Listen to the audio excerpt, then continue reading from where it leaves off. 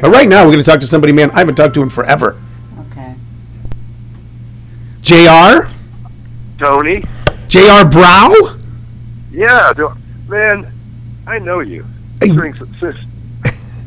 We know each other. I'm going to tell you how we know each other. First off, let me introduce you to our audience. We are speaking with J.R. Brow, extremely a funny man who is at the best comedy club in the city this weekend. He is at Rick Bronson's House of Comedy, which is at 5350 East High Street, and you can access tickets easily. There's a couple ways to do it. You can go to either of our websites, ComedySchoolsRadio.com, ComedySchools.com, or you can just Google House of Comedy. Their website is houseofcomedy.net, and purchase tickets to see this very funny guy, J.R. Brow. Now, J.R., have you figured out yet how we know one another? No, but it's... I used to hang out at a bus station in Gatlinburg, Mississippi, and young guys would come. No, here. It was me. That was you. Me. There you go. Hey, mister, I'd like to be a star. Well, come on in here. I was one of the owners of Joker's Comedy Club way back in the 90s, and I also booked a comedy club in Amarillo, Texas, and I used to book you in to the clubs. Absolutely. Okay. Wow. That's awesome. I when I said call Tony Vitchens, I was like, I'm going to call Tony Vitchens and say hi before I say anything. How have you been? Yeah, man. I've never stopped doing this. No, you have never stopped doing it, man. And you were one of the guys. Just let me tell you a quick story. You were one of the guys when back during that period of time, you were fairly new. When did you start exactly? I started in '91. I hit the road running. Yeah, you hit the road, and so this is like mid-'90s, and you're one of the guys we would watch, and we'd go, this guy is good, and he is going to get better. There's some guys, you look at them and go, that's it, this is where they're at. Now, you could be wrong sometimes, but you go, this is what you're going to get from this guy. This is where he is. And you're one of those guys, you go, this guy's going to keep growing, and he's going to keep being funny. So, well, thank you. My wife says that too. She says, eventually you'll be funny. Well, your wife, who I don't know, but I can tell from your videos, is really involved with making sure that you're funny, because she's constantly finding new ways. I watch a hilarious, and I'm not just saying that, a hilarious video of you where you've got something. Now, you're pressing buttons and your voice is changing, but it's some guys who use that kind of stuff. It's just, it'll change my voice, and that'll be the funny thing. You're actually then using that instrument that creates kind of a sound effect in your voice and then being very funny with it. And your wife bought it for you. The auto-tune. The auto-tune. Yeah. Yeah, she said, because she knows I'm in a band on the side, she goes, this will help you. This will help your voice. This will make you a better singer. I said, what are you saying? She goes, well, that's how they do it these days. You don't need to have talent. Well, let's give you the talent. Let's buy it. And I said, well, now let's turn it into a tax deduction because it's going up on the stage. I use it every night, and actually, it's a major part of my new album called Dick Move. That is the name of my album. Dick Move, yeah, where you're doing the Barry White voice. Yeah. Oh yeah. Can't do it without the pedals, but yeah. No, but I mean, I've watched guys over the years, especially with real young comics, and they'll want to use a lot of props, and I don't dislike prop comics, or they'll want to use music, and I don't dislike musical acts. I like all kinds of stuff, which is one of the things that sustained me in this business for a long time. But they'll then expect, or they'll come out in some crazy outfit, and they'll think that's going to be the funny. But you early on figured out, well, there's a lot of ways to deliver humor. I can stand here and talk, or I can stand here and create songs on my own, or song parodies, or use any sort of equipment, but I still got to make it funny, and that's what you're able to do. Thanks. Yeah, it's like a variety show. That's what I would describe my show as. Because people will go, what would you say you do? That's basically that line from Office Space. I pretty much just first part of the show, I'll tell some really decent observational humor, and then slip into some impressions, and then it just gets crazier each like every 5-10 minutes. It gets crazier and crazier, and that's the way I'd like to do it. Just make build, and then see you later. So so you started in '91. Okay, so you Yeah. started, and I know that the guys who started in the early '90s really loved it, and really, and I'm going to explain in a moment. And really, when I really have no choice, this is what I got to do, because the first boom was over by about 91, 92. There were people who got involved in the I got involved in the mid '80s, not knowing. Some comics said you should try this. I was living in Hollywood, and I lived around the corner from the Laugh Factory, and I had no idea there was even a road. But I knew people that started because there was this huge, massive explosion of comedy clubs across the United States from the early '80s into right about the time you started. It collapsed. So guys like you were starting as the business was falling apart at the time. Absolutely. For me, it was to figure out how many clubs were in the country. And to give you a perspective, Tony, when I started, there were about 500 clubs available for comedy with about 2,000 comics going for them. And so the math was you could still, be working all the time. Today, there are over 20,000 comics, or people that call themselves comics, and about 300 rooms. So it's really, the fight is on for you better bring your talent. You better bring it. You better bring your funny. And I've always liked that challenge anyway. So. Absolutely, and the other thing I was saying is I watch your I watch your videos, and your name had come up over the years, as I was doing various things. Once I sold that club, but your stage, you go. There's a pro. There's a guy who, if you've been watching comedy for a long time, and watch from the perspective I have as a comic, or also as an owner or booker, or all and I'm watching them go. There's a pro. It is smooth and polished without looking saccharine one bit. It's like I tell you what, it looks like you're at home. It's like you've invited a bunch of people into your house. I think we should meet at that bus station, Tony. I love what I do, and it's in the times we live in, as crazy as the world is, it's still always good to forget them for about 45 minutes to an hour and a half. That's what my job is, and that's why I love it. That's why I love doing this. Let me ask you this, following up a little bit. You, like I said, do you almost? I know for some comics that the place they feel most at home is when they're on stage, and that's and like I said, it looks like they're in their house. Is that one of the places you feel most at home?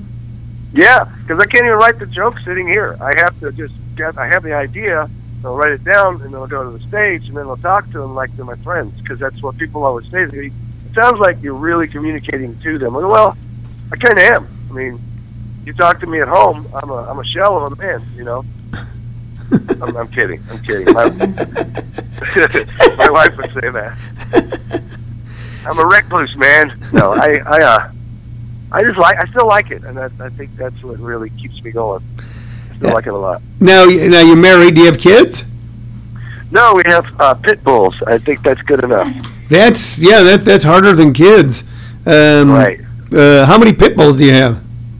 2, and that's enough. I'll tell you, they tug a war with everything, including if you give one dog a rag in one hand, the other dog a rag in the other hand, they will try to rip you apart. They will play tug of war with you as a person, and it's amazing. That I love their energy. They keep me going every day.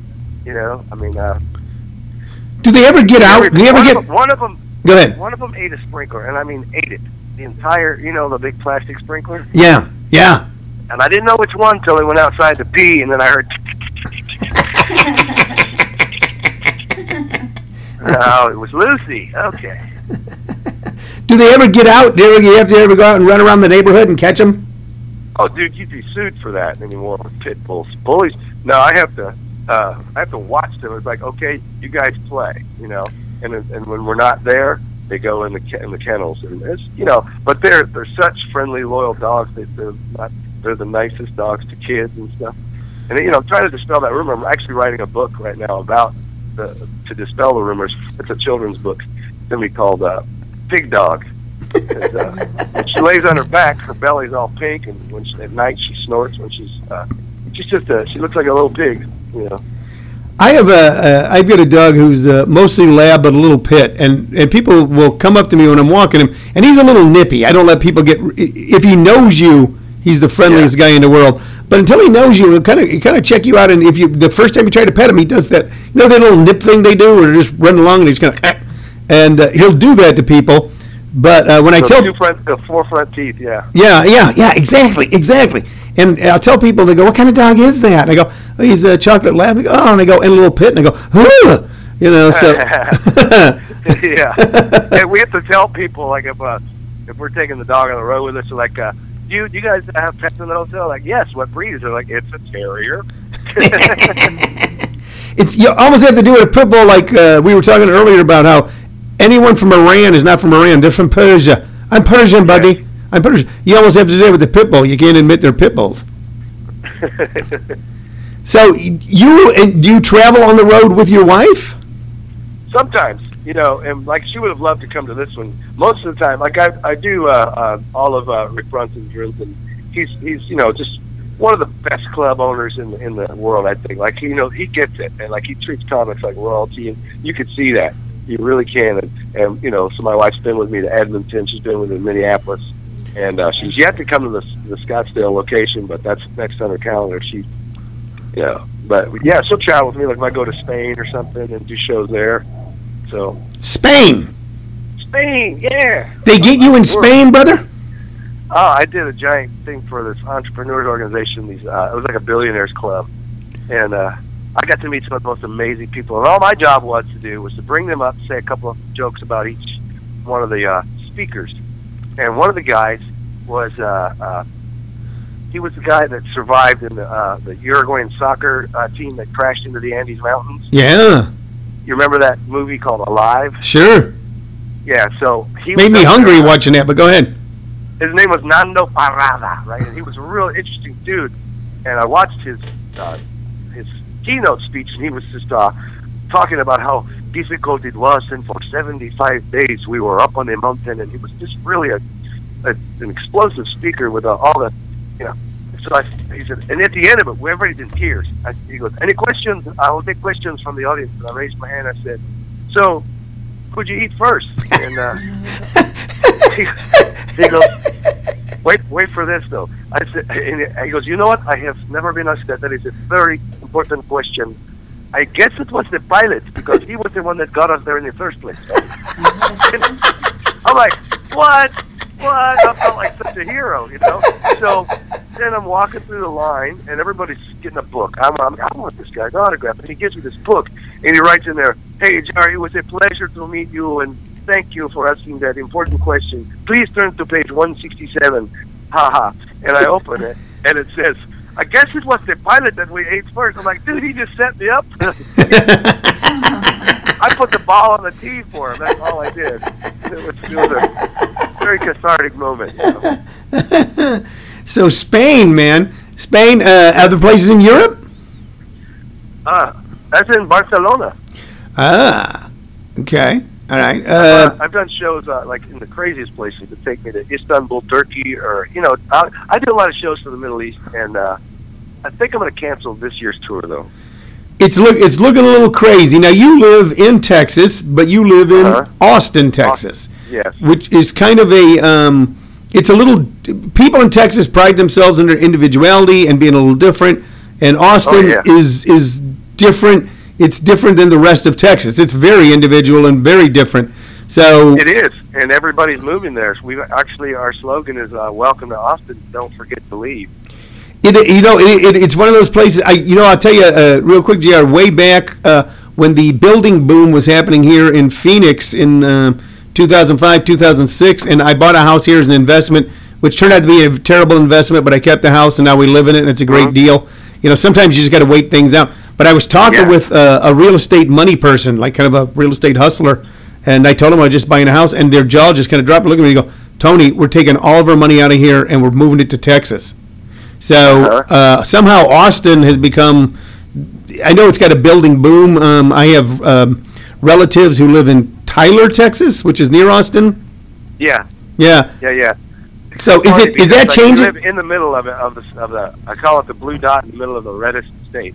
And is it remaining the blue dot as people move in, or is it becoming bluer? It's kind of getting purple, in my opinion. I mean, it's melding. I used to live on the edge of that, which I call the purple ring, where blue meets red. I would tell people how to get to my house. I go, it's easy to find. It's the only one on the left. But I would. But that's the one thing about Texas is we do actually talk politics, and it's okay to have disagreement. Because sometimes you can find out a little bit about each other just by talking it through. Absolutely. We were talking about it right before you called in about.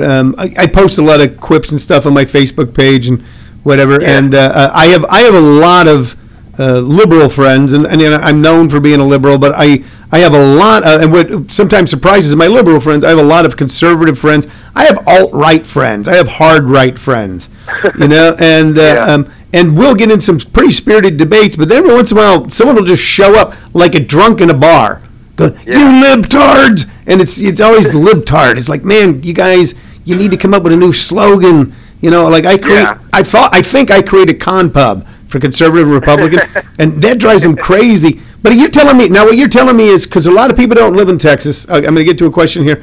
A lot of people don't live in Texas and are just looking at Texas, think that it's some sort of if you go down there and you're liberal, they're going to lynch you, they're going to hang you, they're going to run you out of town, that everybody's running around with KKK hats on. But you're telling me that there's real conversations between the right and the left among Texans. Yeah, but you've got to get out, like I said, on the purple ring. It's not inwards. They feel like it's the last bastion. It's amazing how you can go into Austin and hear people with zero Southern accent because they're not from the South. Yeah, it's like, wow. And I literally heard two guys arguing on the street downtown 6th Street using the phrase "you guys," and I go, "Hey, screw y'all." I go, matter of fact, screw both of y'all. I go, embrace the y'all. You're here now, But it can be like, here's what happened during the election. I know this for a fact that 90%. This was the first time this ever happened in history of voting. 90% of Austin residents voted. Registered voters voted early, and I guarantee you they all voted for Hillary. And I guarantee you too that 100% of those votes were taken out back, crumpled up, set fire in a trash can while the rest of Texas held hands. Really? Yeah, I mean it's obviously that blue and then that contrasting red. Oh my! But we got a ways to go, but well, I always still home. I always enjoyed my time in Texas, and what's always a little shocking to people, and I'm sure that you run into this, is how important Texas has been to the modern comedy era. And I count the modern comedy era starting, like around the late, sometime with Saturday Night Live, which was, not a comedy show, but kind of, and then moving into the late 70s, early 80s, guys started opening up clubs. How important and how many great comics have come out of Texas. That Sam Kinison came out of Texas, Bill Hicks came out of Texas. Houston, Dallas, Austin. Really, where the big boom for me, I think, was came out of Houston, the Outlaws, like you're saying. And, before I did comedy, I was invited. I actually knew Steve Hicks. I knew Bill Hicks' brother before I did comedy. I was a T-shirt designer, and I did an Elvis T-shirt, and I was trying to sell him to Steve, who was working at Hastings Books and Records. He's like, "Man, my brother would love this shirt." I go, "I don't know who your brother is." He goes, "Well, you like comedy?" I wasn't even a comic then. I said, "I love comedy." He goes, "You ever heard of Sam Kinison?" I'm like, "Oh, yeah, he's that new guy that screams." And he goes, "Well, you're going to love my brother even more." And I said, "Really?" He goes, "Yeah." He gave me these tickets, and I was in my mind thinking, wow, I would love to do comedy sometime. And I watched Bill Hicks at the Laugh Stop in Austin, and I immediately said, I could never do that. I could never do that. And then 3 days later, I went to an open mic downtown Austin, and I watched that open mic, and I went, oh, I could do that. Yeah. That was my inspiration. And then I met all these incredible comics that would come in from Houston down to the Velveeta Room doing weekend time. Charlie Shannon, T-Shawn Shannon, Riley Barber, Carl LeBeau, the list goes on. And the same thing with Dallas, I would start meeting guys like Robert Hawkins and, Bill Engvall and just amazing comics. And Ron White, he'd come into town and, hey, JR, you want to be the guy that carries me to my room tonight, because he would get too drunk when I owned Jokers, Ron White used to headline. This is back before he blew up, and but he was a very funny guy, and I wouldn't be at the club all the time. But I always told the manager, we had a Sunday night show. I went, Ron, he's going to ask you to pay him early. Do not pay him early. And they go, why not? I go, because I guarantee you, I go, look, this dude just wants to be home with his family. I said, he's going to have all the stuff packed. His car is going to be in the parking lot of the club. He's already going to be out of the condo. And the minute he walks off stage, he's not signing autographs or anything on Sunday night or selling anything. Right. He's running straight, making a beeline to the car and headed right home. And if you pay him early, he'll go short. And invariably, I'd call up at the club and I go, what's going on? I go, well, it's a little crazy right now because the waitress still running around. I go, did you pay him early? I go, he was really insistent, man. And he would do a half hour on Sunday night and just get the hell out. And bail.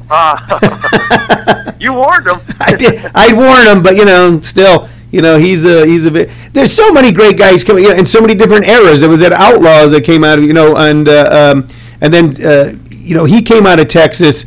A lot of comics that people don't know the names of, Ron Schock and Riley Barber. And I still do the greatest Ron Schock impression on the planet. I'd love to hear that. Okay, this is Ron as the feature's on stage. He goes up to the club manager. Say, what time does the feature come down? I don't know why, Ron. Because I need to time my buzz. A man shot himself with a shotgun. And they called it suicide. I can't even do the bit. Remember that long bit he had about how it was impossible to be a suicide, yet somehow they called it a suicide? I don't remember the bit, but it's just, I worked with him in Alabama, and he goes, I work with a lot of guys, JR, but you're a hoot. So, to this day, I tell any of my friends that know Ron, they're like, oh, you're a hoot. Love those little guys. Well, interesting. What time does the feature come down? I mean, most people, what time is the feature going to stop? What time is he going to get off? That's a very kind of Texas kind of idiosyncrasy. What time does the feature come down? Yeah. And Johnny Hardwick was another one that a lot of people aren't familiar with his name unless they were fans of King of the Hill. He was a stand-up comic that we thought was going to explode. He grew out of Austin, lived on Rainey Street, and all of a sudden, he became Dale Gribble on King of the Hill, the voice for Dale Gribble. Well, he's counting his money. He's counting. Oh, yeah, he is. Yeah, he is. It's so funny. He's like, I know where you live. That's his voice. But if you know him personally, he's doing an impression of his brother, just his redneck brother.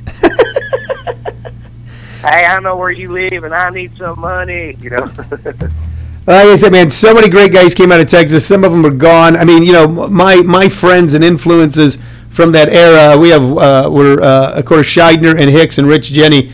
Those are my pals. Yeah. And unfortunately, two of my closest friends from that era, we have a picture of Rich Jenny hanging up on the wall here. And we're actually going to be promoting Scheidner in town sometime next month. But he's an awesome, awesome comic. Man, he's one of the best. He took 10 years off. One day he told me, he goes, I don't want to go on the road anymore. I'm going to be home. And I go, well, I says, that's actually what you're good at. And he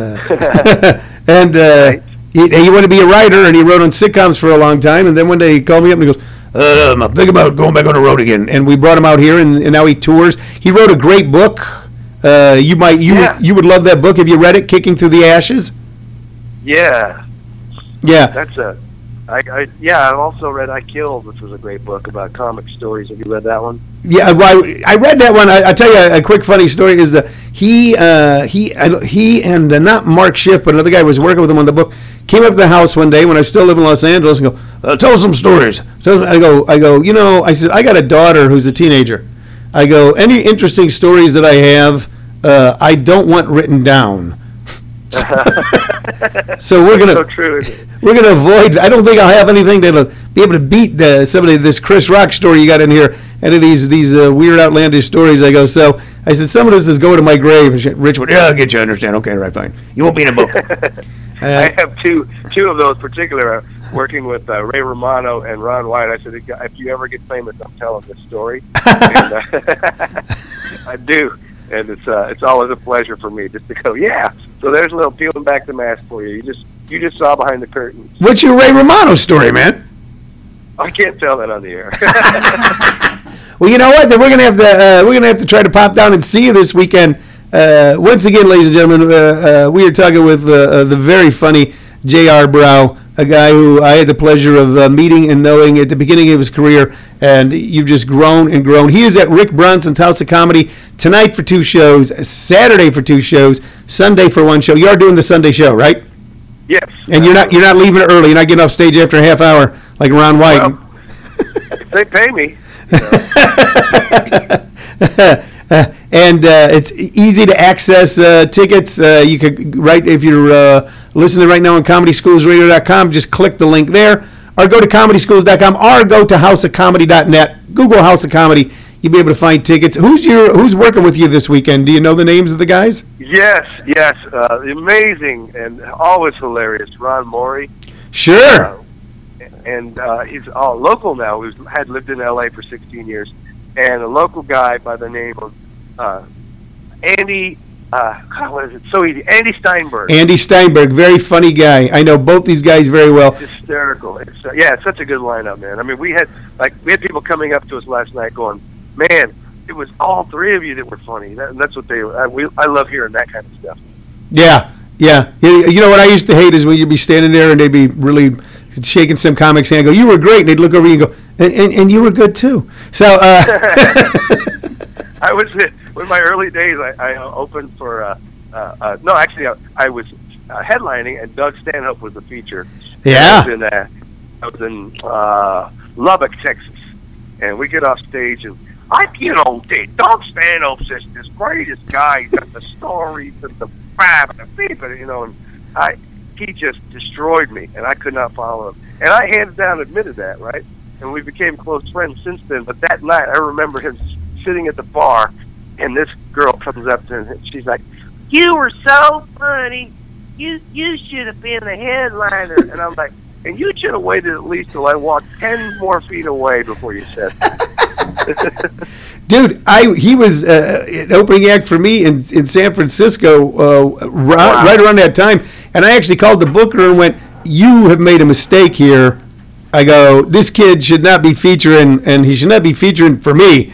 But I go, "This guy is funny. I'm not saying fire him. That would be wrong. But don't ever do this to me again." He's just up there. I don't know what he's doing. He's conjuring shit. And he found his voice earlier than any of us. Yeah. He just hit it, man. He just hit it. And he lives out here. He lives in Bisbee. He lives in a trailer in Bisbee, right. Arizona. He's such a unique individual. Listen, buddy, we got to run. It's been a pleasure speaking with you. I'm going to try to pop down this weekend, especially because I want to hear that Ray Romano story. Absolutely. And I want to see you on stage live. JR, I want to thank you so much for taking time out of your morning to call us, buddy. You're welcome, Tony. It's good to hear you again, man. All right, man. We'll hear each other again. Ladies and gentlemen, we'll be right back on ComedySchoolsRadio.com.